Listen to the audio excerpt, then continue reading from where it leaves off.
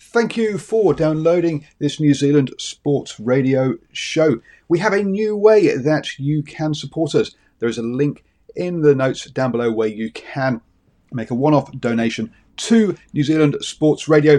Thank you for support and enjoy the show.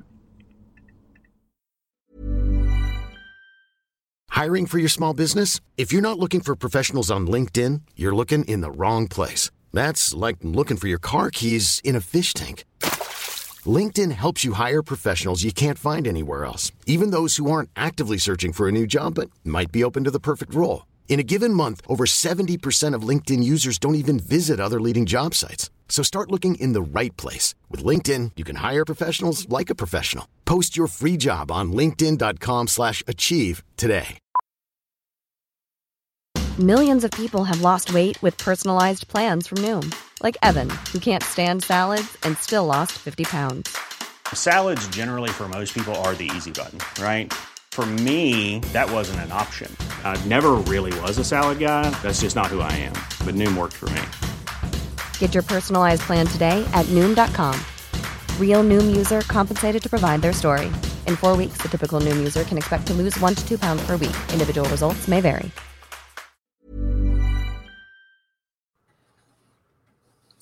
Good evening, ladies and gentlemen, and thank you for joining us tonight on episode 5, season 4 of The Standoff here on New Zealand Sport Radio with Brad and Richie. We are live every Wednesday on Facebook throughout the season. Evening, Richie. Well, it was a terrible weekend for our picks, but it was another great weekend of NRL. Firstly, how was your weekend? And secondly, what did you think of round 2? Yeah, my weekend was good. Thanks, Brad. Hope yours was as well. I thought round 2 was, it was entertaining. A lot of drama. Unfortunately, not quite the result we were after, but hopefully it bounced back on the table this weekend. We're 1-0 when you're in Wellington, so I think maybe we found the answer. You just got to come to Wellington every weekend. Yeah, I don't know if I can afford that, but we'll talk to the club and see what we can do. Okay. But yeah, while we're here live on Wednesday evenings at 8 p.m, you can also catch our show at your convenience via the podcast on iHeartRadio, Spotify, all those places. Just remember to search for New Zealand Sport Radio. As always, we're going to cover everything you need to know in the week that was rugby league, including our top stories of the week, a review of round 2, and an update on our tips. We'll then stop and answer some questions from you guys, as well as questions we've got for each other. We'll then preview round 3 and make our picks before ending the night with a recap of the Super League. So remember to send us comments and questions throughout the show. I see we've got Simon and Jacko here already. Evening, guys. Hey, guys. And we may as well just jump straight into it, Richie. Yep, let's. First one was kind of a little bit left field, but there's a lot of information here. But the ARL Commission has planned to expand the NRL to a 20-team competition. It was a report from News Corp, but they said that Peter V'landys and Sydney Roosters Supremo good old Nicky Boy, are behind a $400 million plan that will see rugby league become Australia's number 1 football code by the 2032 Brisbane Olympics. Some of the ideas, they haven't really given everything like a full breakdown of the deals, but they're looking at a Pacifica franchise. They're saying that's the leading contender to win a license to the 18th NRL team. They would like it to be fully based full-time in Cairns while hosting several games in Samoa, Tonga, and Papua New Guinea. There's also talk of the Sydney Bears becoming part of the merger with the Pacifica team to bring the Bears back to top flight rugby league for the first time since 1999. The Australian government's going to provide tens of millions of dollars in financial support to help fund the Pacifica team. And then other teams in the mix for the other, so what was 18, so the other 2 spots do also include North Sydney. North Sydney, Pacifica, a second New Zealand team, a Papua New Guinea team, a Perth team, and Brisbane's Firehawks and Jets. Andrew Abdo, the NRL CEO, and V'landys are reportedly open to announcing an 18th NRL team in time for the next TV rights deal in 2027 before adding the 19th and 20th teams within the next decade. So that's a lot of info I just threw at you, Richie. But what's your take on all this news? You're right. I can't process all that info. It's hard enough to bloody read it, mate. Very short attention span. I 20 teams seems like, it does seem like a lot, but it's only 3 more than we have now, I guess. But so long as it's not coming at the expense of quality competition, I'd hate to see some of the bigger teams continue to dominate, then the expansion boys become the whipping boys and get a hiding most weeks. That wouldn't be the ideal situation. So if we could maintain some sort of competitiveness, then that's fine. I love the idea of a Pacifica team, just not based out of Cairns. I think that's a weird one. We were talking about it before coming on. Somewhere like Auckland, it would go off. I'm sure it'd be well supported. No, absolutely no. Yes, it would. We've just had a Pacifica Union team put here, and no one turns up. Let's be blunt, right? That's rugby union, though, Paul. That's union. No one goes to union anymore. No one turns up to union anymore. Look at the Chiefs game; was no one there. Hang on. How can you have the North Sydney Bears playing in Cairns? That's a Pacifica team. I don't get it either. The Bears are very desperate to get back in, and they know they don't want another Sydney team because there's already too many. So I think basically you're saying you're not the Bears anymore. You're not really, because they'll still be the Bears. They just won't be from North Sydney. Yeah, I mean, how many fans are going to travel from Sydney up to Cairns to watch games? Yeah, I don't know. I like Simon's put like Perth, Adelaide, Christchurch are ideal locations. Yeah. And yes, Simon said it would when the Warriors will play away at home when they play the Pacifica team. I do like the idea of Pacifica team, but I don't like the mixing of them all.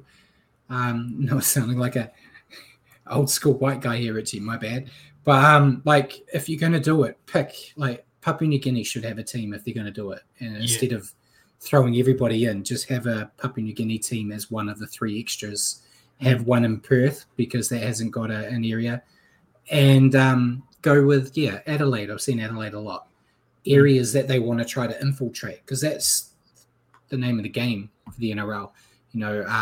And I think Jacko mentioned earlier that there's not really enough talent for 20 teams. You saw what happened. The Dolphins are, admittedly playing very well right now, but they're riding high on guys at the end of their career that were looking for one last shot before they hang up the boots. So you throw an extra 3 teams in there, where they're going to come from. So it's not like they're doing this in, a year or two. They're basically looking the next couple of years for the 18th and then a decade for the next 2. So there would be time to work on pathways to actually make more players come up, but I'm not sure. We'll probably dive into it a bit more. Andrew from Nothing But League sent me a question regarding this whole talk about the Pacifica team, so we can move on from that unless you got anything else to add. Yeah. Do you think that they're entertaining this idea as a way to scratch the itch of these Pacific players representing their heritage, and then they're able to still...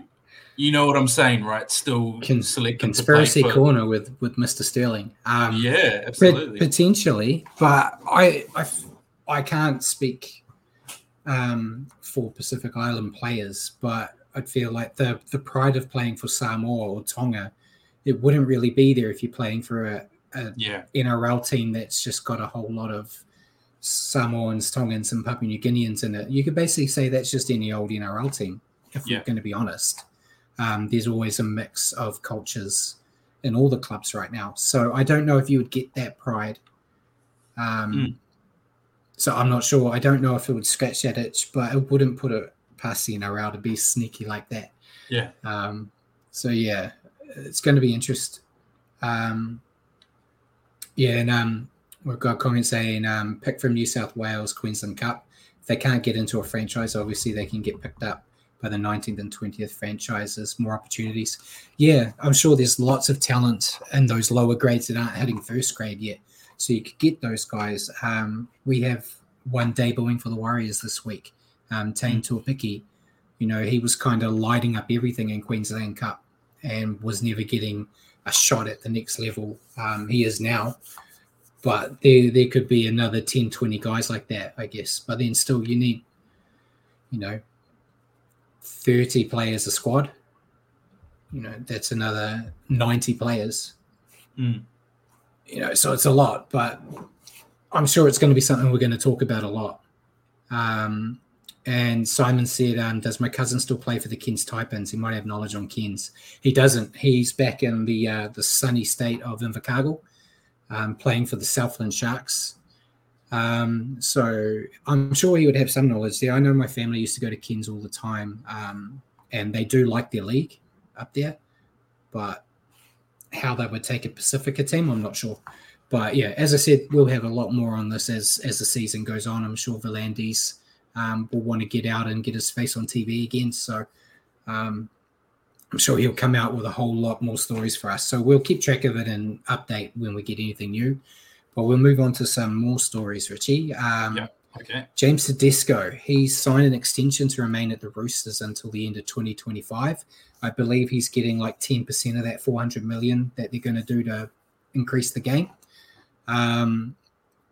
It's good, I guess, for Tedesco to see they've extended his deal, because there were all these rumors with Joseph Suaalii doing his extension last week that they were kind of looking to move Tedesco on. Apparently, that doesn't seem to be the case. I'd say another 2 years. Do you think Tedesco will be done at the end of that? Or will he go on? Potentially. What's his age now? 30? What is he? Go on, Google it. He's still in good shape, mate. Like so in 2 years' time, that'll be perfect for the next kind of expansion Dolphins kind of team.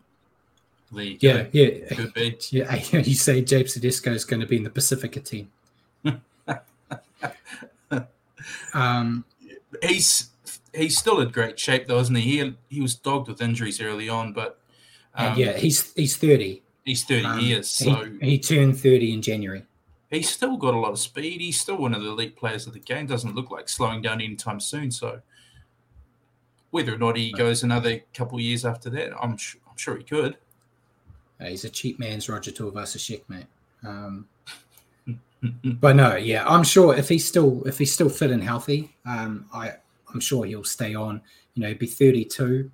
Yeah, that is kind of a time when some of those fullbacks do kind of dip away.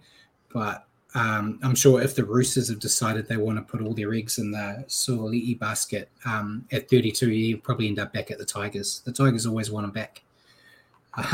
But yeah, it'll be interesting to see. But they've at least got him for the next couple of years. They weren't finished, though, the Roosters. They've also signed Parramatta Eel Nathan Brown, effective immediately. I believe he isn't going to be available for them until round 5, which is against the Eels, interestingly enough. But in order to free up a spot, money wasn't an issue, naturally, but they needed a roster spot. So they've released, I'm probably going to butcher his name, but Tuku Hau Tapua, to another NRL club, but they haven't announced which club that is. But what's your take on Nathan Brown going to the Roosters straight away? It's not a bad signing. No, well, it's not bad. He's just another super aggressive workhorse who can slot in there. The pack's already pretty good, but they're pretty decimated by injuries. I'm just another string to the bow of an already nice roster, isn't it? Yeah. It's surprising that, but it shouldn't really be that surprising. The Roosters, if they want a player, they get the player. So I'm sure he'll go well for them. He's a big hard nut. Just a shame he wasn't playing for them when we got to play the Roosters, because he always seems to like to have a bit of biffo with the Warriors players. So that would have been interesting. But I'm sure there'll be plenty of that if he ends up playing against the Eels at his first hit out. So watch this space. Next one, we've got more exciting news. Bronco Patrick Carrigan has extended his stay with the Broncos until the end of the 2028 season. So a massive deal there. He's basically come out and said he doesn't want to play for any club other than the Broncos anyway. He's still young. I know I usually say I don't like the long-term deals for both the player and the club.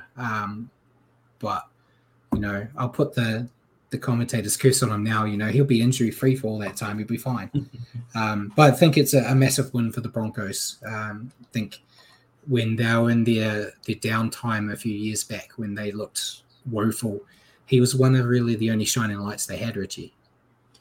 Yeah, and you only need to go back to last year when the Broncos were flying high and then they lost Patrick Carrigan for a period, and that's when they really started going downhill and ended up dropping out of the 8. But yeah, he's really the cornerstone of their pack and one of the heart and soul players of their team. So retaining him, I'm sure, would have been top of their priority list. So yeah, that's a win for them. 100%. And next bit of news is actually updated since I put them down in our notes, but the ARL Commission has now approved the implementation of a mandatory 11-day stand down for players that suffer head injuries.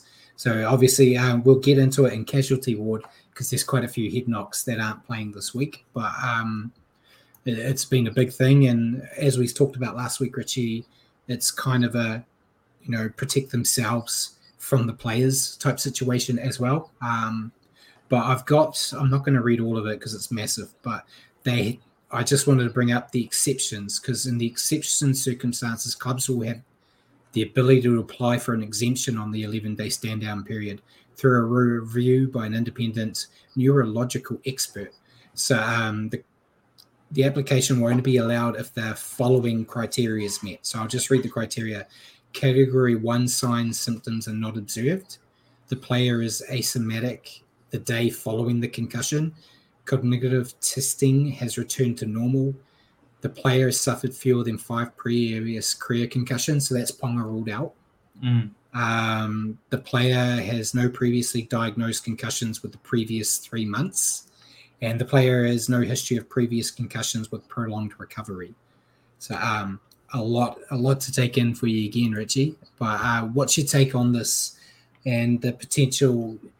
Do you see the NRL backtracking if you say you've got the Panthers and the Roosters for the grand final, and Nathan Cleary gets a head knock the week before, and Tedesco will just pick those 2 players, and they're not going to be in the grand final? Do you think the NRL will backtrack and they'll suddenly be allowed exceptions for those? Or will they stick with their guns? I'd like to think not, because if you're going to draw a line in the sand and come out with something like this, it's got to be across the board and no exceptions when, like you say, for big games, and then big game players are let off. But I think it's pretty good, especially given recent history with head knocks. You've had multiple people with early retirements or retiring due to multiple concussions and ongoing concussion symptoms. So it's a positive thing, just trying to look after the players, because in our favourite game of rugby leagues, a lot of the time players are tougher, too tough for their own good, really. So and just look at KP. Kalen Pong has just been going through the wars the past couple of years. So you got to look after. You put him in the category of tougher than they can be. I think he's probably tougher than you give him credit for, mate. Wow. It folds like a napkin every time they blow at him, mate. Yeah, and he keeps coming back for more foldings. That's his problem. Yeah. No, yeah, seriously. Yeah, it's for players like that. You want the NRL want guys like Ponga in their competition. So this is kind of the way to stop the players from getting in their own way, I guess. It's probably a rushed way of saying what you just said. You got thoughts, Paul? Yeah, look, I think you have to take a hat tip to the NRL. They've made it very clear as to how you can and cannot do exceptions, rather than a washy kind of under exceptional circumstances you can have exceptions. At least they've put some very clear guidelines there, which I think is a good thing to do. I guess a quick question for you guys then. As you say, you're about to do a long list casualty ward. Do squads need to be increased by a player or two to cope with this? Potentially. I know they do get some dispensation. I think I didn't look into it 100%, but I think the Knights have they've been rejected for an application for getting salary cap benefit if Pong is ruled out for the rest of the season after he's had 2 head knocks in 2 rounds. But I think they've got permission to use their not train and trial, the next step down from your top 30 because of the amount of injuries. We'll go into it. They've got 4 or 5 that are out for a long period of time. So they do have rules like that, Paul, where they can kind of grab from their feeder club in dire circumstances. But yeah, potentially they will have to look at increasing it. But then you get the problem where you'll increase it to, say, 35, 38 players, and then the Roosters will take all the good players and add them to their roster of 30. But yeah, Kaiser has also said the NRL is worried about the class action like the AFL. Yeah, so at the moment, the AFL have got a class action suit from former players for a similar thing. This kind of scratches that straight out. A player now, if they wanted to do this, you go, well, look, the NRL has done everything they can to make sure you're safe. It's at your risk now. So I think this one move in the foul sweep stops that from happening, which is the goal. And yeah, Simon said, Phil Gould has questions about compassion being real. I assume you mean with the NRL. I don't know if I think I said it last week, Simon. I don't think there's a lot of compassion in it. I think it's squarely about the bottom dollar. They don't want to get into a situation where they have to pay millions of dollars out to players. I'm sure there's still a bit of the compassion in there, but then, as I said, with the Ponga situation, is that compassion because they don't want to lose players like Ponga? Okay. So no, Phil Gould had questions about concussions being real. Okay. That's completely different. Yeah, okay. Yeah, I don't know if I want to get into that. I love Guild. I love him, don't get me wrong, but concussions are real. I've never had one or never been diagnosed with one in any of my sporting. Have you, Richie? No, mate. Always take care of the noggin. No, we've got South Auckland heads, mate. Yeah. But he's going to look after the pretty face, right? Had plenty of other injuries, but no. Never been unlucky enough to have been hit in the head. I had my fair share of head knocks. I think the only one would have been a game for Manurewa at the Marlins. I got an elbow to the forehead from a Otara player, and I don't remember hitting the ground, but I remember getting up. I played the ball, dropped the ball because I played the ball about 2 feet away from the ground, and we didn't even get a penalty. It got deemed a knock on. So we've gone a long way since those days. I think we can categorically say you've had a concussion. Okay, when you say I've never had a concussion, but I say I've never been diagnosed. Bouncing off the ground. I remember straight after that though, Paul. So that's fine. I think I've given Brad a couple of concussions. Sure you have. And Christopher said if he was a fighter, I'd say his chin is gone. Yeah, I assume that's to do with Ponga.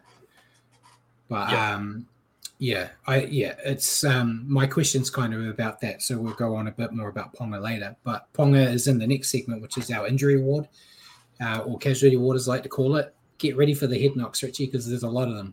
All right. So I just talked about. Jacko said he gets concussions watching the 360 show. We all do, mate. Yeah. We all do. Do that whenever I have to listen to Braith and Astor, to be fair. Yeah. So, the Knights. I just mentioned that they've had a lot of injuries, but Kalen Ponga and Jaden Brayley are both out this week after getting head knocks in round 2.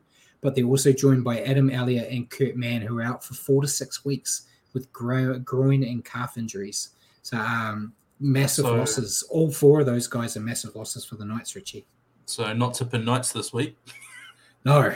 I think, and Adam Elliott's just got there, so I don't think he's a very good player, but I don't think it's as important as your mans, Pongas and Brayleys, who have kind of been there and been linchpins for them. But it takes a bit of sting out of that forward pack. But Tigers, Tommy Talau and Jack Simpkin are also out with head knocks. And Dane Lowry from that team will also miss the week with a knee injury. Joining the Headlock Club is Warriors players Chance Nickel-Klookster and Jackson Ford. They're both out this week with head knocks. And that's really all of the head knocks I could find. But Nelson Asafa Solomona from the Storm is out for up to 8 weeks. He got a high-grade MCL injury. And Corey Oates from the Broncos is out for 6 to 8 weeks after getting a displaced fracture of the jaw. So Nelson and Corey, I think the Broncos will be fine without Corey. But Nelson's always a massive loss, regardless of what team he's in. The Storm, they've already got some big names out. So adding Nelson to it's not ideal for them. What do you reckon? Yeah, I think Broncos will cope. They're just going to, I believe they've brought in Jesse Arthurs. We know a bit about him. I think he's more than an able replacement. But you're right. Nelson's a bit of salt into the wound for the Storm. Just coming off a big loss to the Dogs too, but they're already missing a lot of cattle. So I'm interested to see how the Storm will cope the next couple of weeks. Yeah, it will be interesting. So that was all the injuries. There were a few other little niggles, but I decided to go for the big dogs for it. So we'll go into Naughty Boy Corner. Quite a few this week. So as I did last week, I'm not doing the fines anymore because otherwise we'll be here all night. Yeah. But I see Casey said he feels like 360 show there's a mirror in the background that Braithen Astor keeps looking at. would not surprise me. Yeah. But yeah, Naughty Boy Corner joining all his players that are out injured. Jacob Safiti from the Knights is going to miss 5 matches after taking an early guilty plea for his grade 3 high tackle on Jake Simpkin. Your thoughts, Richie? I know we've talked about this a bit prior to the show during the weekend. Good tackle. Good tackle. What did you think? It was high. It was high, and it had significant impact on poor Jake Simpkin. He was left prone on the ground for a period of time. So, jokes aside, not a good tackle. There was no malice in it, so I feel like it should have probably been a grade 2. Like grade 2, 3 weeks. I feel like grade 3 is like blatant. It's a Brad grade 2. Yeah, it's a Brad grade 2, so it's probably a grade 3. But there wasn't that much in it. Jake Simpkin's just a little guy, He got it slightly wrong, didn't he? Just he needed did. to adjust his height by about half a person. He would have been good. Yeah, which, in fairness, Felice Kafusi from the Dolphins, he kind of was the king of doing that with the Storm. But this year, he's got his aiming a bit better, and he's just been killing people left, right, and centre with all legal tackles. So that Safiti will just but yeah, like Jacko said rightly, getting away from my gimmick with the current concussion situation, high shots suspensions need to be severe. So getting away from Thug Life Brad and being real for a second, it's the only way you're going to try to stamp it out is by that you really get your aiming right. Otherwise you can miss 5 to 6 weeks potentially, which no one wants. So we'll go on. The Cowboys tried to help the Warriors out this week, Richie. Scott Drinkwater is missing 3 weeks for a grade 3 shoulder charge, and Peter Hiku is missing 2 weeks for a grade 2 crusher tackle. I think the crusher tackle one was a bit unfair. It's always crusher tackles. It's always tricky, Richie. I don't know. It looked pretty crusher to me. It was a crusher tackle, but do you think he did it on purpose? Maybe not on purpose. I'm trying to defend him. As a high tackle, accidental high tackle, not a high tackle still. Who are you talking to, man? It's fair. I don't think Peter Hiku had his finest outing on the weekend. I think he had a couple of penalties for crushes and didn't have his best game defensively. And Scotty Drinkwater's one. I don't think he probably meant to shoulder charge him there, but again, he's just got it wrong. And I think Yeah.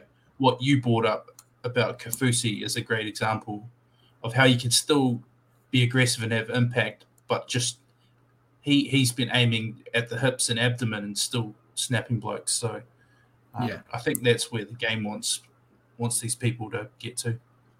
Yeah, exactly. And yeah, the moment you're not wrapping your arm, you're in trouble. So that's the rule. But yeah, Dolphins might get a bit of a hiccup this week. My God, you sounded like rugby from about 5 years ago. Yeah. The Dolphins may get some speed wobbles because they've lost Jerry Marshall King for 2 weeks. He had a grade 2 dangerous contact charge. I think he's been great for them. They're doing well so far, and I think he's kind of been key. Yeah. So it's going to be interesting to see what happens without him at hooker. Does it change the overall complexity of how the Dolphins play? I'm not sure. But, unfortunately for him, he's got 2 weeks on the sidelines. And then it's not a segment if we don't talk about the Tigers again. So Isaiah Papali'i from the Tigers, he's missing 1 week for a grade 2 dangerous contact charge. And Jacko said Nicarima replaces Marshall King. That's what I mean. It's going to be a struggle.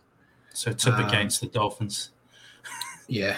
As I said, there were plenty of fines, so we're not going through them, but there is one I want to mention to you, Richie, and that's the $3,000 fine Joseph Suali'i got for his grade 1 dangerous contact to the back of CNK.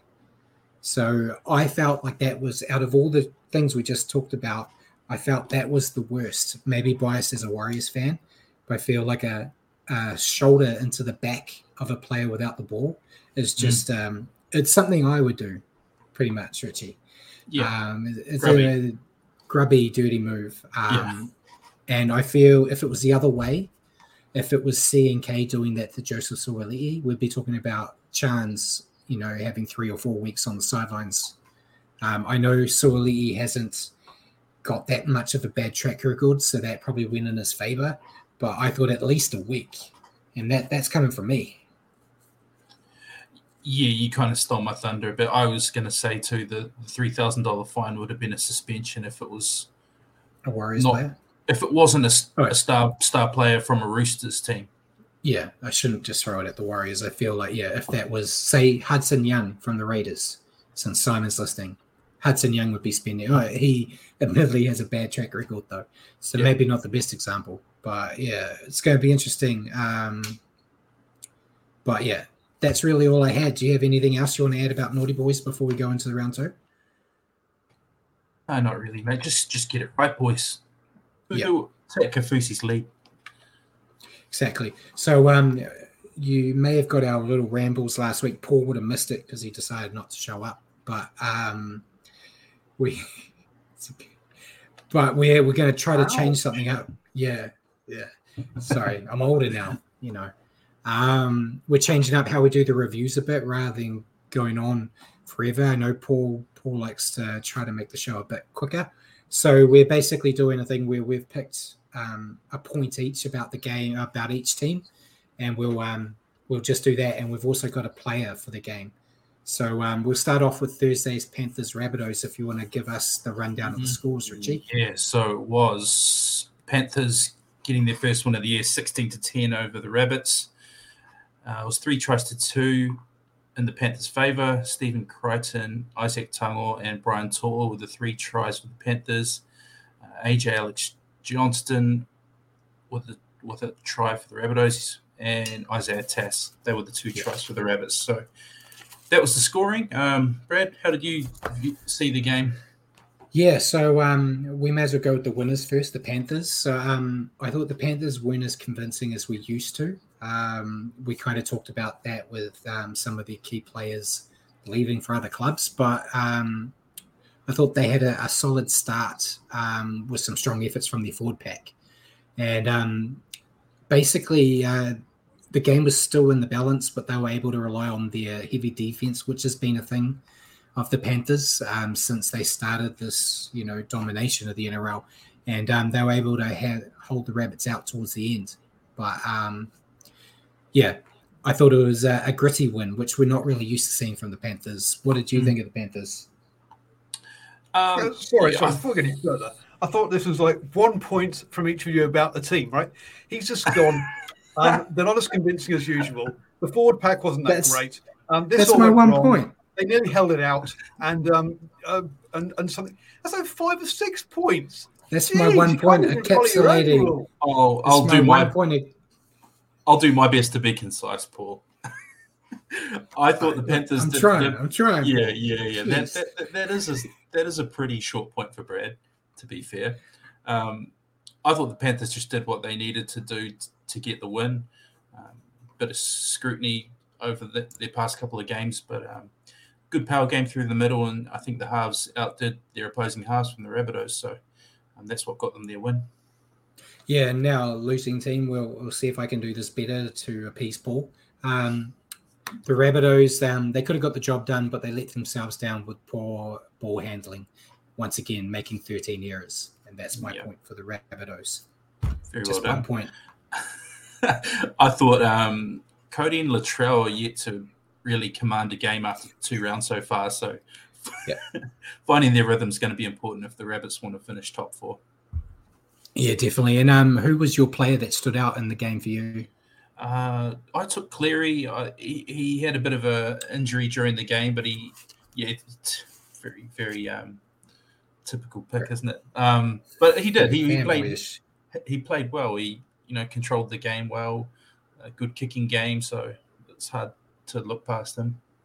He's been rubbish. He's been ruining my fantasy team. My player to stand out was Isaiah Yao. I think, as you said, the forwards led the way, and I think he led the forwards in running meters. Thought he was standout, but you always expect that. So there you go, Paul. That was quick. Friday's first game. Sharks beating the Eels. You want to run down the score again? Yeah, you bet. And a lot of scoring. It was a great game. Sharks got the win 30-26. It was 5 tries apiece. For the Eels, Regan Campbell-Gillard, Mike Acevo grabs a double, and Mitch Moses grabs a double. For the Sharks, Bryden Nakora, Will Kennedy with a hat-trick, and Ronaldo Mulatalo. So goal kicking was a difference, Brad. Yeah, Mulatalo finally helping me out with my leading try scorer. Yeah. So what's your point that you had for the Sharks? I just thought that obviously it was an entertaining game from both sides, but I thought Trindle's done a pretty good job in Hines' absence. He laid on a couple of tries, assists, and 5 from 5 off the boot, which was a difference in the game. So, given that I was picking the Eels in this one due to no Hines, I think he's done a pretty good job filling in. Yeah, mine's kind of going on the Hines train as well. I said the Sharks, they're still struggling without Hines, but they showed more of what we came to expect from them last year. And I expect them to go up another level when he returns, as my predictions have already said. But yeah, your thoughts on the Eels before we move on? I just wanted to single out, so this will transition into my player that stood out. I just wanted to talk about Jermaine Hopgood's form so far to start the year. I think he's been outstanding to start the year, and he's got a big motor, making bucket loads of tackles and good on the ball as well. So I think he's been a good find for the Eels so far this year, and so obviously that's my player who stood out as well. Yeah, he's been keeping my fantasy team alive, and he was close to being my player that stood out. But yeah, for the Eels, they stayed in the fight, but they just lacked the polish. Needed to secure the win against these top-tier sides, which we kind of saw last year, and I think they'll get better. But my player that stood out, I had to go with the hat-trick man of Will Kennedy. Fair enough. Just thought, without Hines there, they needed someone with a bit of X factor, and he kind of added it. But yeah, solid there for the Sharks. So the last game on Friday, Broncos-Cowboys, they won 28-16. You want to bring down the scores? They did indeed. Queensland Derby. 5 tries to 2.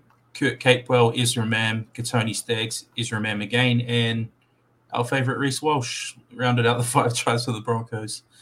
2 tries for the Cowboys, both to Jeremiah Nanai, who typically finds the line. That was the scoring, Brad?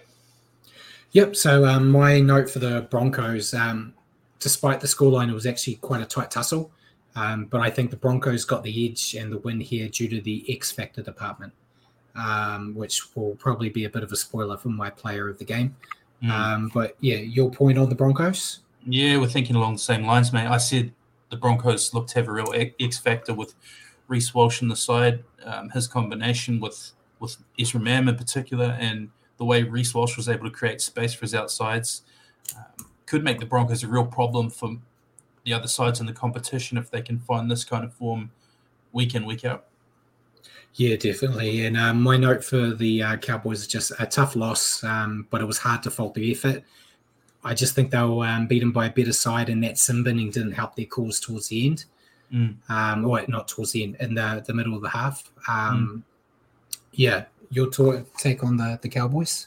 I just noted down that the Cowboys, the second week in a row now, have started well and then faded. So they want to fix that and not let that become a issue a la the Canberra Raiders from a couple of years ago. So we want them to fix it in a fortnight, Richie. Yeah, not this weekend. Definitely not this weekend. Yeah, so my player that stood out was Reece Walsh. I know there's been a lot of stuff thrown his way by Warriors fans after this game. And I've said it before, I still believe that there's more bad than good with Reece, but this is what happens when you see the good, what he did in this game.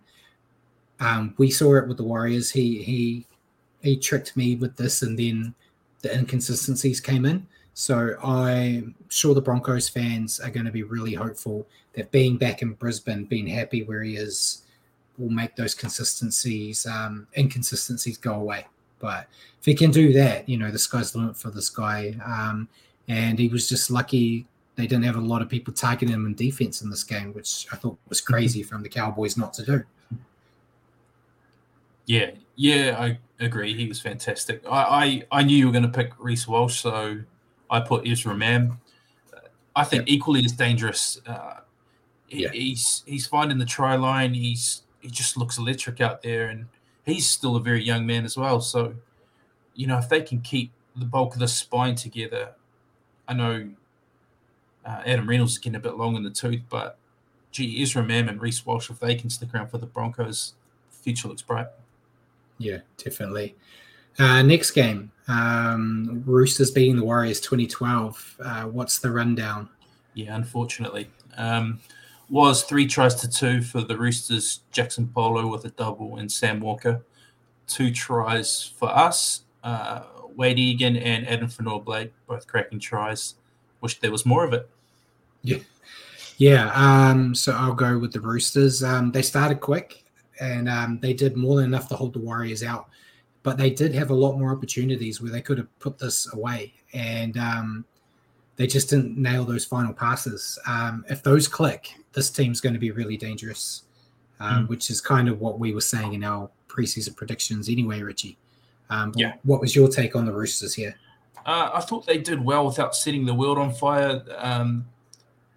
They managed to get the win without some big names, Jared Wadia-Hargraves, Matt Lodge, Crichton, Tupanua. They're missing a lot of cattle when you look at the names written down on paper. So still get a win. It's well done to them. Yeah, and the Warriors have got that. They faced a lot of adversity in this match, injuries, hot weather, and they still had a decent shot of winning the game, but they let themselves down with schoolboy errors. I think in my review, I talked about the main one that I was really irate about was the play the ball deep in the Roosters half where there was no one to pass the ball. Shouldn't happen. But what about you with the Warriors? I thought they were resilient again, and that's one thing I've really liked the look of so far this year. I thought our discipline was an issue and let us down. We gave away far too many set restarts and silly penalties like escort penalties, and that sort of ensured the Roosters enjoyed the lion's share of the ball, particularly in the first half. But I thought we did well to not let it blow out given the amount of ball we let the Roosters have. Definitely. And my player of the game was Joseph Suaalii. He was just everywhere. I know I just had to go at him about his dog shot, but apart from that, he was, especially towards the end of that game when it was just too hot for everybody, he was breaking the line at will. Maybe needs to work a little bit on his distributing after the fact. There was a few times where he left Tedesco hanging. Yeah. But yeah, it's just, he's another one of those guys, throw him in the Walsh category of these young guys that have just got all the talent. Dangerous player. But who was your player to stand out? Nice to see him get a spray from his own teammates too after leaving Tedesco high and dry and not setting him up. But I picked Tohu Harris. Second week in a row, I think he's leading from the front and just getting through a mountain of work. And I think he's taking it upon himself. He's looking better in the captaincy role and just leading by example. Yeah. Nice. And next game is the one Simon has been waiting for. Dolphins defeating the Raiders 20-14. You want to give us our scores, Richie? For sure. So it was 3 tries to 2 in the Dolphins' favour. The Hamaso Tabuai Fado grabbing 2, Tom Gilbert grabbing 1. 2 tries for the Raiders, Jackie Wyden and Nick Kotrick. Yep. And your thoughts on the Dolphins? On the Dolphins, I'm happy for the Dolphins. I think they've done a brilliant job so far in the first couple of weeks. I still think the real test will be their depth. When they end.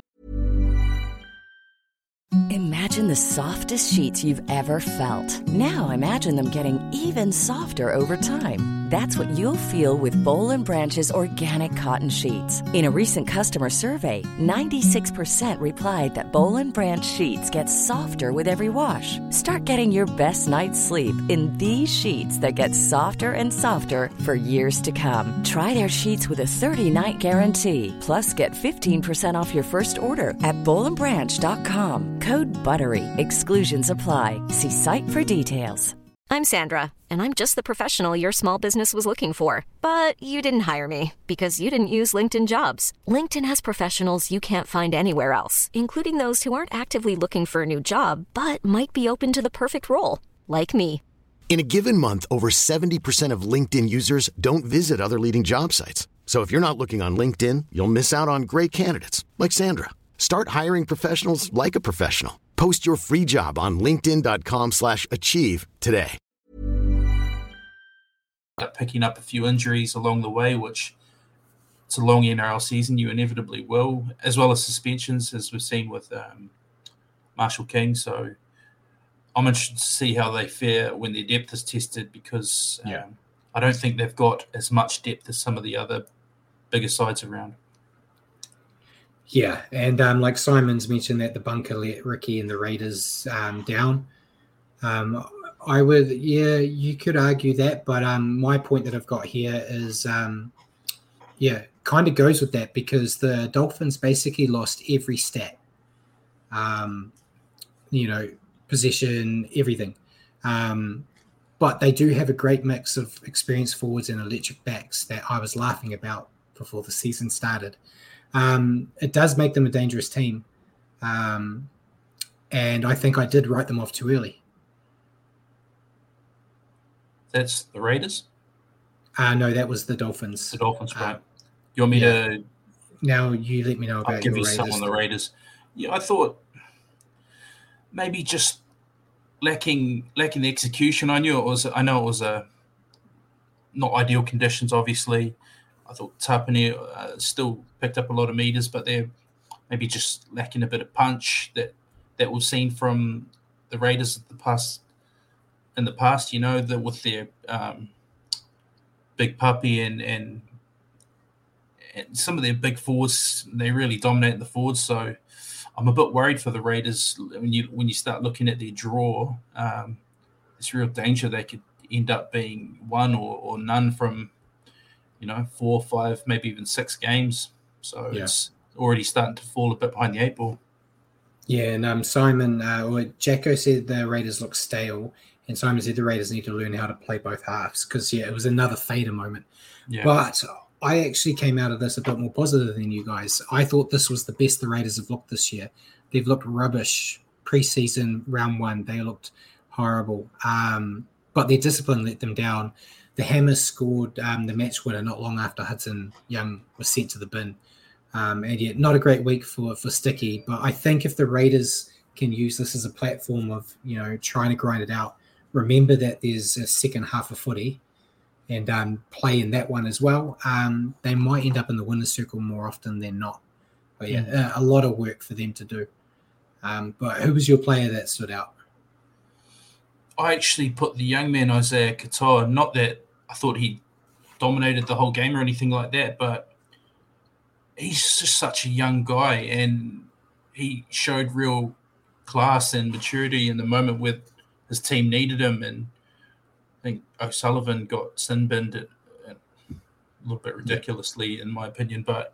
And then Isaiah Katoa lays on the game winner on a plate for the Hammer with a beautiful play, taking it to the line, double pump, out the back to his fullback in a massive hole, and just as cool as any NRL veteran, like a la Nathan Cleary type of play, really impressive from such a young guy. Yeah, he there were question marks about if he was ready for first grade. I think he's showing that he is. So hopefully that continues for him. But mine was the Hammer. Just he was another guy, a bit like Katoa, when they announced the signing to the Dolphins, they're like, they got glimpses, but are they ready for regular first grade and being like the guy? And I think Hammer's kind of shown since he joined the Dolphins that he is a guy they can depend on, and was dangerous again out the back. So, he was my guy to go with. I'll never give it to a half. Yeah. So next game on Saturday, Bulldogs beating the Storm 26-12. What's our rundown? Yep, didn't pick it, but no, we didn't pick anything, mate. Big win for the Doggies, 26-12. Was 5 tries to 2. Big Nelson and Jerome Hughes for the Storm. 5 for the Bulldogs. Jacob Preston, who I thought had a pretty decent game. Carrez with a double, and Edo Carr and Jake Avarillo with the other try scorers for the Dogs. So pretty impressive from the Doggies. Yeah, my note on the Bulldogs is this is the Bulldogs I was expecting to see this year. The pack looked cohesive. Reid Marnie was dangerous around the ruck, and that back line's just full of threats. Scary looking team when everything lines up. Yeah, absolutely. I thought they did a good job to expose the Storm, who are still without some big names. They looked far more dangerous this week. The outsides, the Fox, Carraz, they put it all together nicely. I thought it was a pretty polished performance from the Dogs. Yeah, and then my Storm, I got the Storm performance may have beaten a lot of other sides in this round if they played any other team. It just wasn't to be. Despite not having Munster, though, the Storm still looked dangerous, but they just couldn't convert their chances into points. Yeah, I'll agree with that. They not converting their chances into points for that reason. I put that they were very un-Melbourne-like in this performance, particularly at home.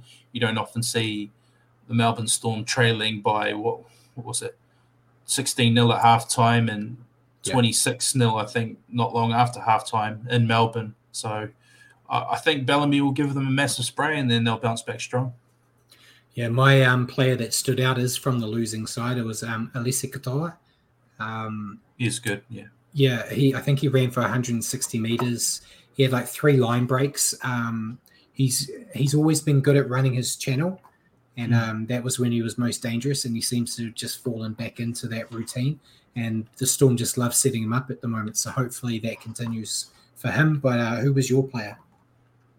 I put Jakey Carrez. Thought he couple meat pies, and he just looked dangerous all night. You could have picked a number of Dogs players, but I really liked what I saw at him. Yeah, definitely. And then Sunday, the games that no one watched. The Knights defeated the Tigers 14-12. What's the rundown and then your thoughts on the Knights?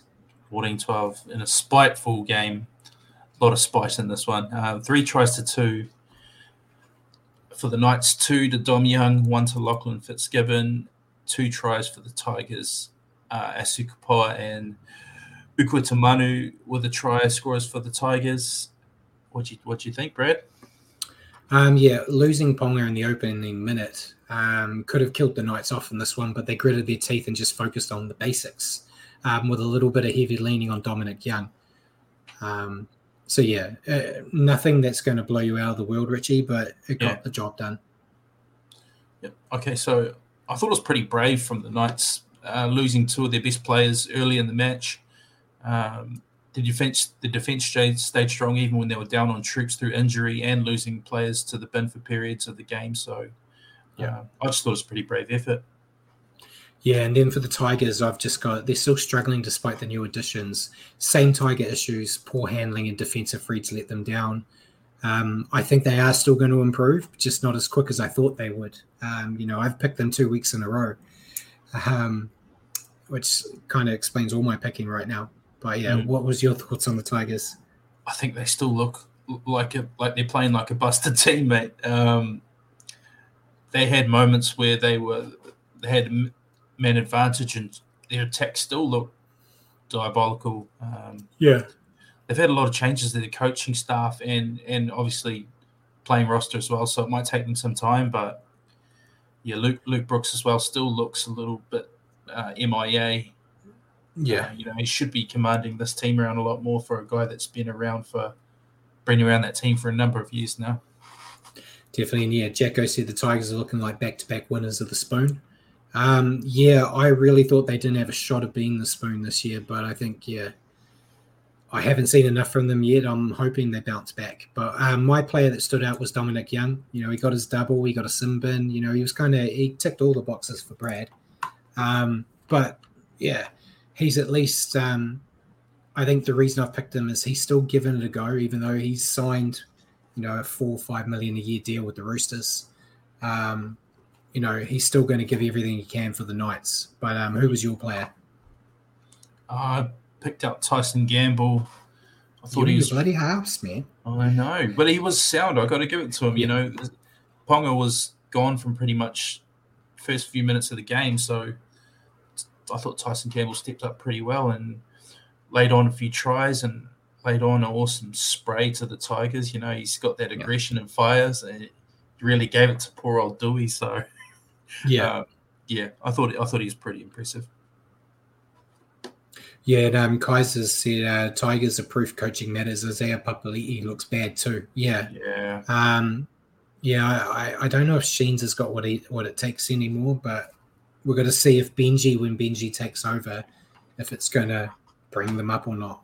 Time's going to tell there. But that brings us to the last game.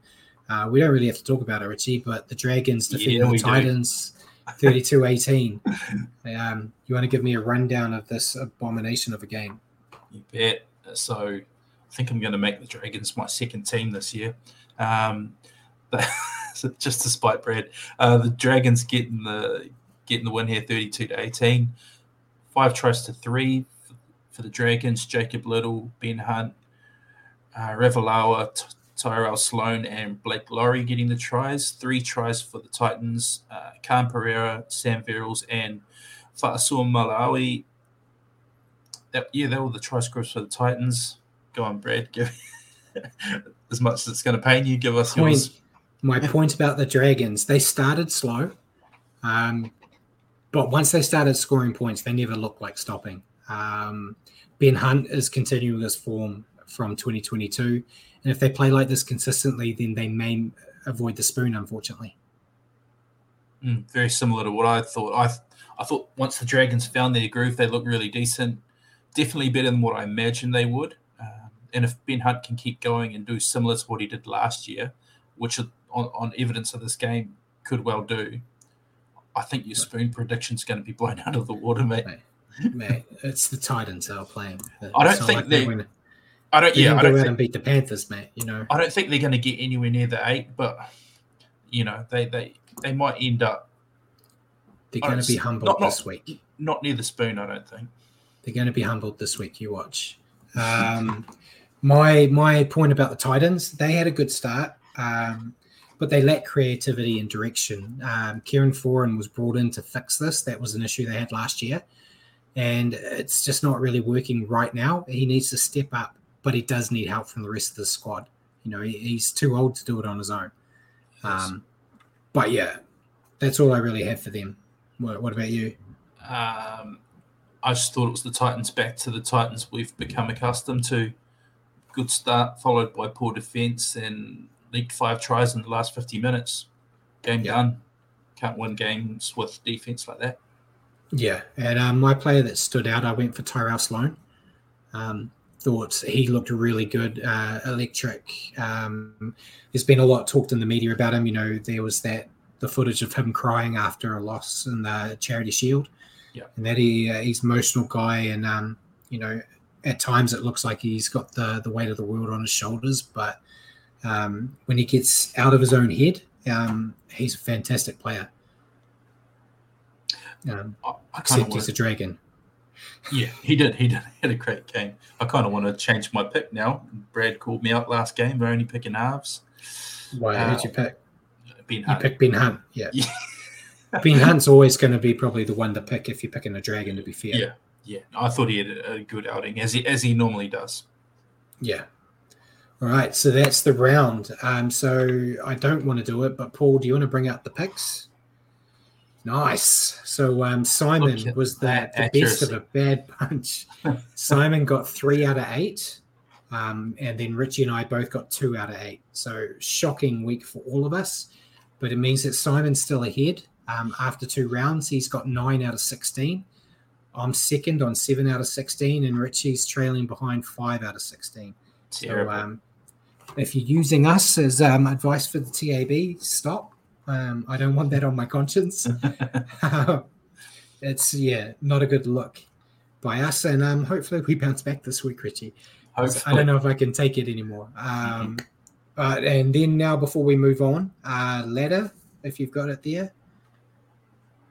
Nice. A ladder I probably didn't expect to see at this time of the year, Richie, it's fair to say. But Manly leading at the top. Dolphins, Dragons 3rd.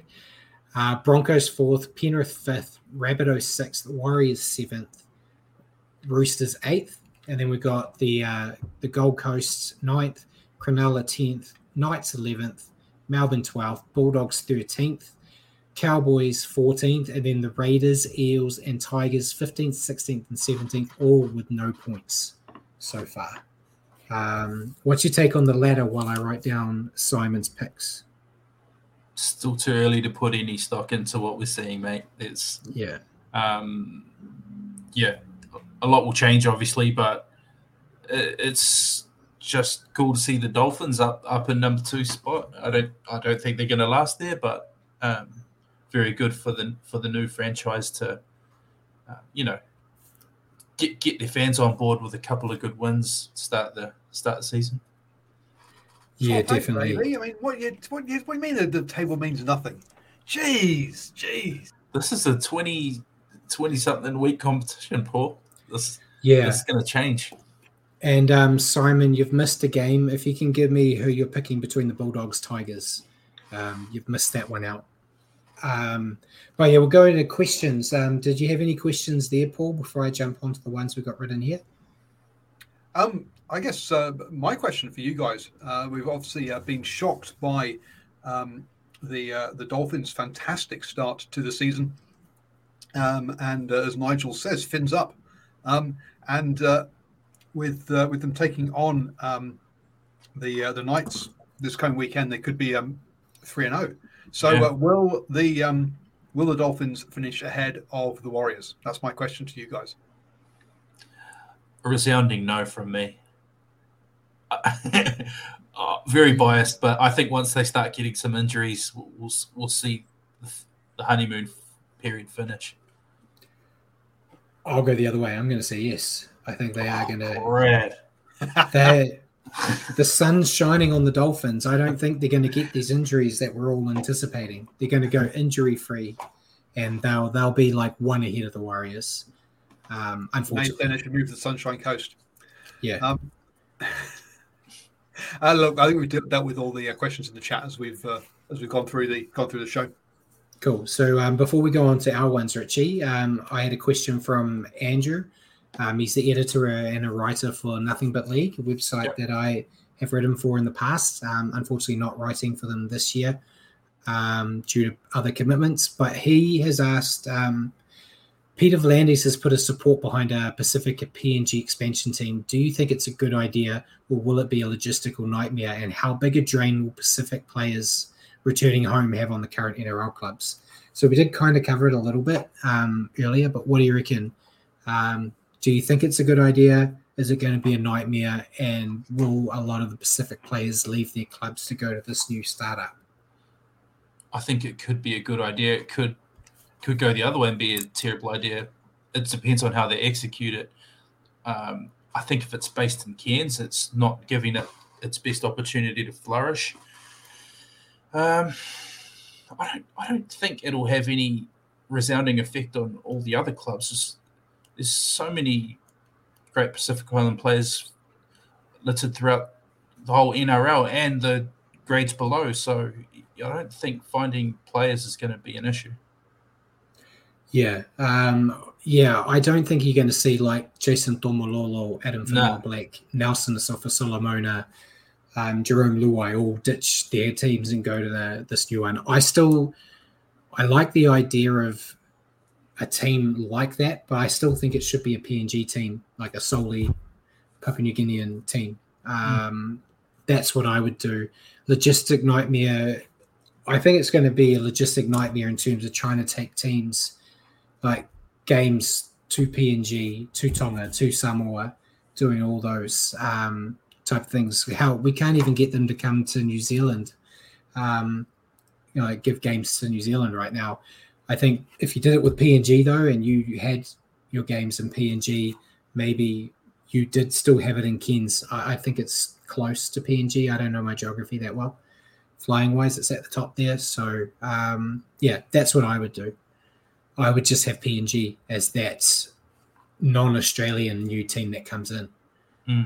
But that's just me. Depends.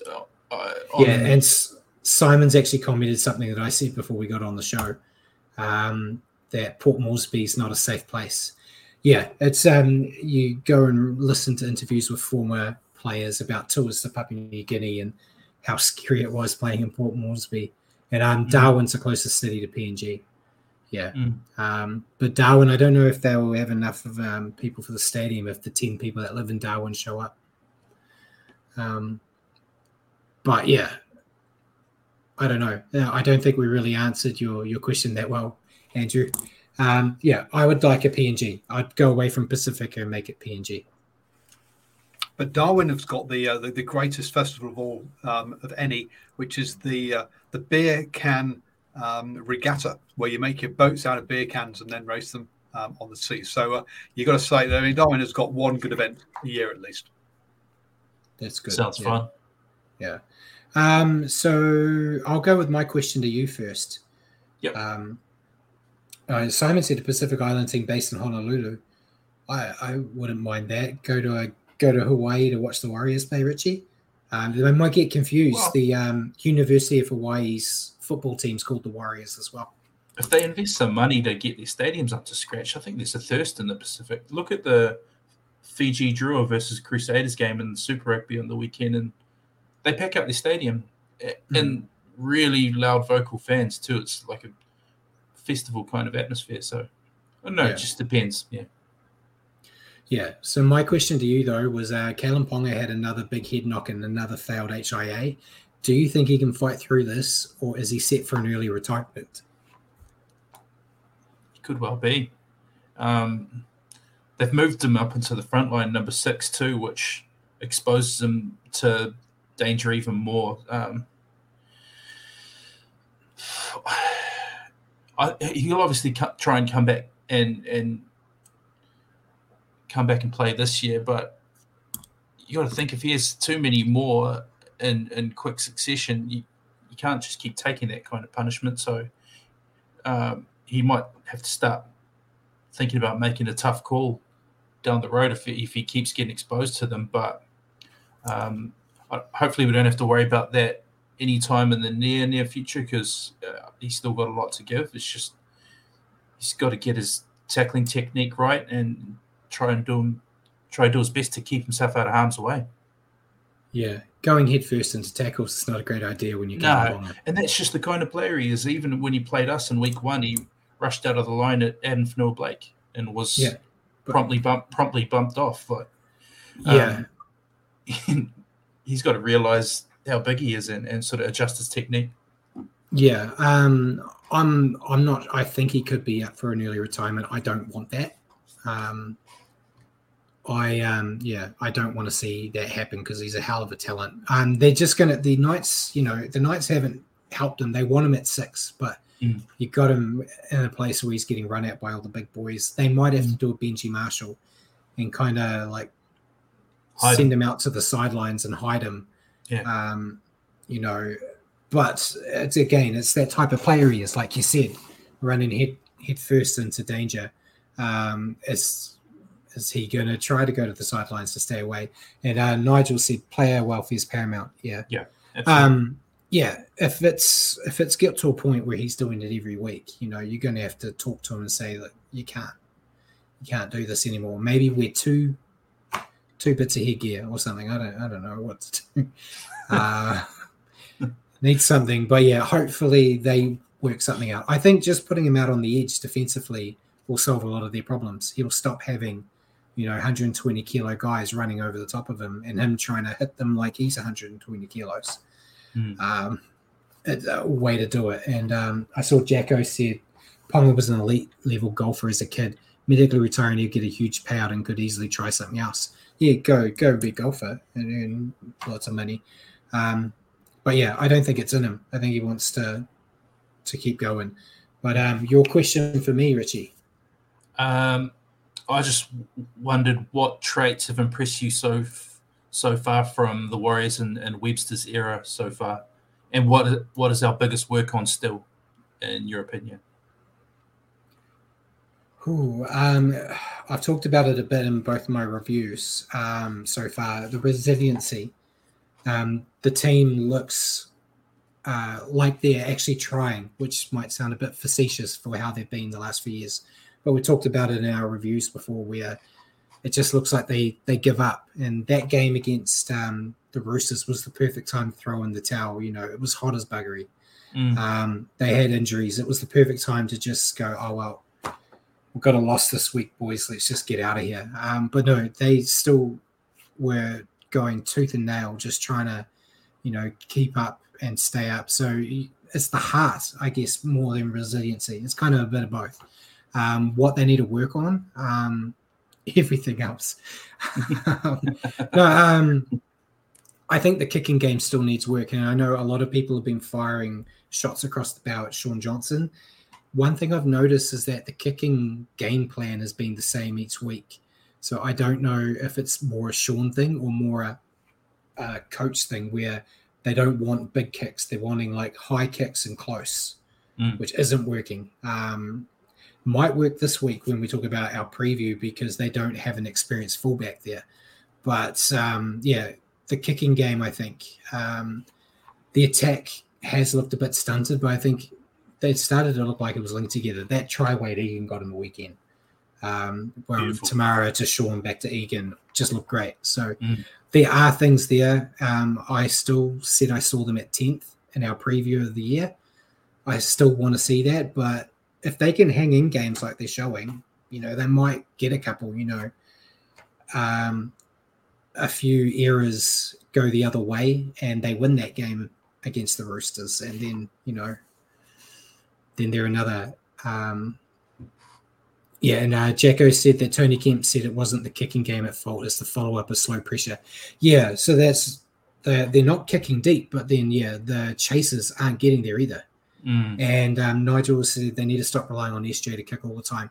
Yeah, I think Tamari Martin needs to have a bit more input in it because if Sean's doing all the kicking, the defenders know who to go at on last tackle, don't they? So, open that up a bit. A whole lot of all the facets of the kicking game. The actual kick, the chasers, who does the kicking, those 3 prongs. I think it will go a long way. Did you have any thoughts on that? Since you asked the question, I'm sure you had something. It's much the same as you on what's impressed me, the resiliency, working for each other. I think that's the kind of bare minimum stuff you want from your team, the effort areas. So I love that Webster's made some good gains there for our team. The work-ons, if I'm going to go off the weekend just gone, executing and discipline. Our discipline was poor, a little bit quick off the line, a lot of 6 gains, escort penalties. So just execution, and I'm sure the combinations will come with time and we'll get more fluent in our attack. So, just those kind of areas. Yeah, and before we go into our Warriors round 3 preview, Kaiser's said something that I actually mentioned in my review. He's really worried about Tohu Harris's minutes, 80 minutes back-to-back. And, I kind of put a bit of a concern in there, saying, it's great that he can do it at the moment, but, he's had troubles with injuries in the past. Playing the way he does, it's a bit like the Ponga situation without the head knocks. You put him out on that field, he's going to do everything he can for you, regardless of how long he's out there for, and he will play himself to death if you ask him to. So I think we're going to see him get a little bit less minutes once Jazz is back in the fold, because I think you'll see times where Tohu can come off and they'll throw Jazz in at lock. That's my thought. It's just kind of getting over the hump until they've got everyone back, maybe. But time will tell. Maybe they've just decided he's going to be 80 minutes all the time. But you want to get into the preview, Richie? Yep, sure. Yep. So if Paul can bring up my pretty little picture I made. I actually checked the spelling this time, so we don't have any players spelt wrong. But I'll let you say the Warriors team, and I'll go with the Cowboys. Absolutely.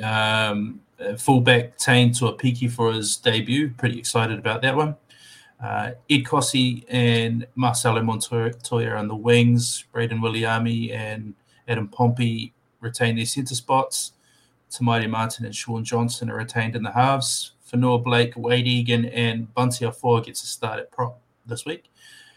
Mitch Barnett and Murata Niokore for the second row. Tohu Harris is captain and lock.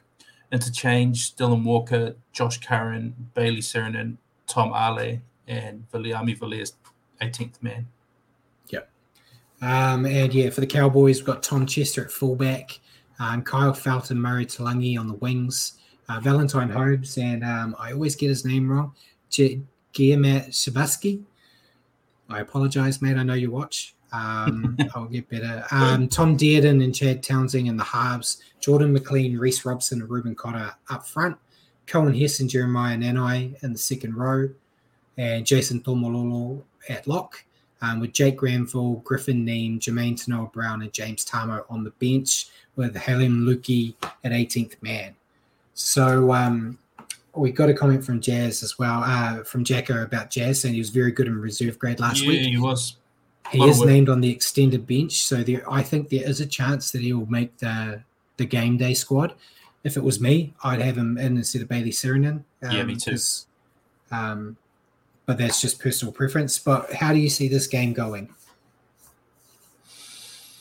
I think we're helped by the fact that when we're looking at a team without Drinkwater and also Hiku, so there's a decent amount of shaking up in their back line. Their forward pack's still great. Still got Tamalolo, Ruben Cotter to get through a lot of work and eat a lot of meters. Still got the threat of Jeremiah Nanai. And they keep their halves, so I think they're still going to be dangerous. And it's in Queensland, so I get this sinking feeling that the Cowboys might get this one over us. I hope to see a good debut for Tane. I'm super excited to see how he goes, but yeah. So you're picking the Cowboys? I am just. You trader. I think it'll be close. I don't think it's going to be a pushover, but. So the good news is, for everyone watching and saw what his picking stats were, means the Warriors are going to go for an easy win here. If Richie's picking the Cowboys. That's why I picked the Cowboys, man. But yeah, I've actually gone with the Cowboys as well. I think it's going to be a tight game, but I think that forward pack that they've got's better than the Warriors one. I'm still not sold on Pompey in the centers. I hope Tane kills it. He looked great in that trial. I got to watch him live in. I'm still a bit worried about his size. He's a little guy, but He seems to be tough as nails and he knows how to tackle. Tohu, it's also his 200th, so I really hope the Warriors team, they've shown, like as we talked about, that resilience. They've shown that they're really a team unit now. So I'm hoping that it being his 200th, they really go out there and make us wrong yet again in our tips. Yeah, hopefully. But it's the third weekend, and I'm still looking forward to watching Warriors games, which is not something I could say last year. So hopefully it's a great one. But we may as well go into the rest of the round and our picks. If you've got the other picture I gave you, Paul. First up, we've got Seagulls and Eels. Simon and myself have both gone for the Seagulls. What about you? I went Manly too. I think we're going to see the Eels go 0-3. Manly look good to start the year, and they're at home. Yeah. And before we go on, Jacko made a comment about Tane saying his only fault seems to be catching bombs under pressure. Yeah, he has had a little bit of an issue by that, but I'm sure Chad Townsend's going to be testing him all day, so he'll get some practice. First game on Friday, we've got Knights, Dolphins. Simon and myself have both gone with the Dolphins here. I probably would have gone Knights if Ponga was still there. But yeah, without Ponga, I think Dolphins will still get the job done. Yeah, no Ponga, no Brayley, two of the Knights' best. So fins up. Let's go Dolphins. Next, last game on Friday, probably the game of the round, to be honest. Roosters, Rabbits. Simon and myself have both gone with the Rabbits. What say you? What do you reckon? I'll go Roosters to be different from you two then. Yeah, that's done you so well so far, mate. It's going to be close, though. It could go either way, that one. Yeah, it really could. Then first game on Saturday, we have Titans Storm. I've gone with the Storm and Simon's gone with the Titans. I know the Storm are missing a lot of players, but it's the Titans. Let's be real. I went Storm too, just out of sheer habit. But yeah, the amount of players the Storm are missing, it's not out of the realms of possibility for the Titans. Definitely. Then we've done the Cowboys Warriors. We both picked Cowboys. Simon picked the Cowboys as well. Next game, Broncos Dragons. Simon's gone with the Broncos, and yeah, I've gone with the Broncos. If I could pick them twice, I would. I think it should be a landslide. Yeah, I've gone Broncos, although the Dragons' record against the Broncos recently not too bad, but yeah, Broncos. Yeah. Then the Sunday games, Bulldogs, Tigers. I've gone with Bulldogs and so Simon. I'm off the Tigers bandwagon now. Yeah, resoundingly in the Bulldogs' favour here. Yeah, and then the last game, Raiders, Sharks. Simon has gone for the Raiders. I've gone with the Sharks. Yeah, I went Sharks too. Sorry, Simon. I know it'll be tough for them in Canberra, but yeah, it will be. Yeah, I want to see. I still need to see more out of the Raiders before I start backing them, unless they play the Dragons. So yeah, that's all our picks. We've got a few. So we all picked the Seagulls, all picked the Dolphins, and all picked the Cowboys, and all picked the Bulldogs. All the rest are a bit of a mix. So hopefully we can catch up to Simon Ritchie. Hopefully. And this is probably the time where Jacko leaves us, but we're going to talk about some Super League before we go. See you, Jacko. And Simon's asked, do we think the bye has a chance against Penrith? Yeah, I think the bye. No shot. It might have a chance, slight chance. Bye's been looking good, man. They got the Dragons in that first round. Yeah, Jacko says bye. See you, Jacko.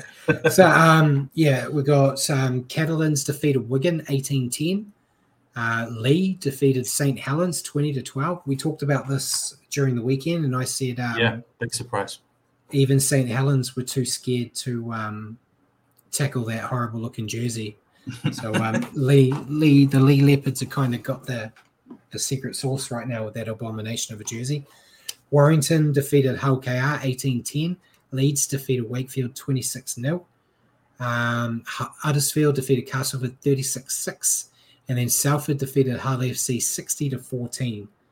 And then round 5, we got Castleford versus Leeds, Huddersfield versus Wigan, St. Helens versus Hull FC, Warrington versus Lee, Catalans versus Hull KR, and Salford versus Wakefield. I see Simon said Super League release criteria. Is that to do with the relegation promotion stuff? I was looking into it, but it's going to take 2 years for the new grading system with the 36 clubs in rugby league system in UK and France. And Kaiser's leaving too because he doesn't like Super League. So I was going to bring that up about the Super League, but I thought with the new teams and the head knock stuff, it was too much information for Richie. So it's going to take them 2 years to kind of figure out ups and downs, but we'll get into that at a later date because it appears to be just me and Simon that seem to care about Super League that much. So anything else you want to add, Richie? We tried to cut it down and we still went for he's left because you're talking Super League as well. Oh, come on now. You just cut him off. I was going to give Paul an apology. We try to be concise, but an hour and 23 so far, that's longer than normal. Yeah, it is. But we'll still aim to get into that dream hour. Apologies, Paul. Thank you all, ladies and gentlemen, for joining us on the standoff for Brad and Richie. For your weekly update on rugby league, tune into the show next week at 8 p.m. here on Facebook at your convenience on iHeartRadio, Spotify, or even on YouTube. I know a lot of you watch on YouTube. Just remember to search for New Zealand Sport Radio. Cheers for joining me again, Richie. Cheers for coming back, Paul. And apologies for the long time again. And good night, everyone.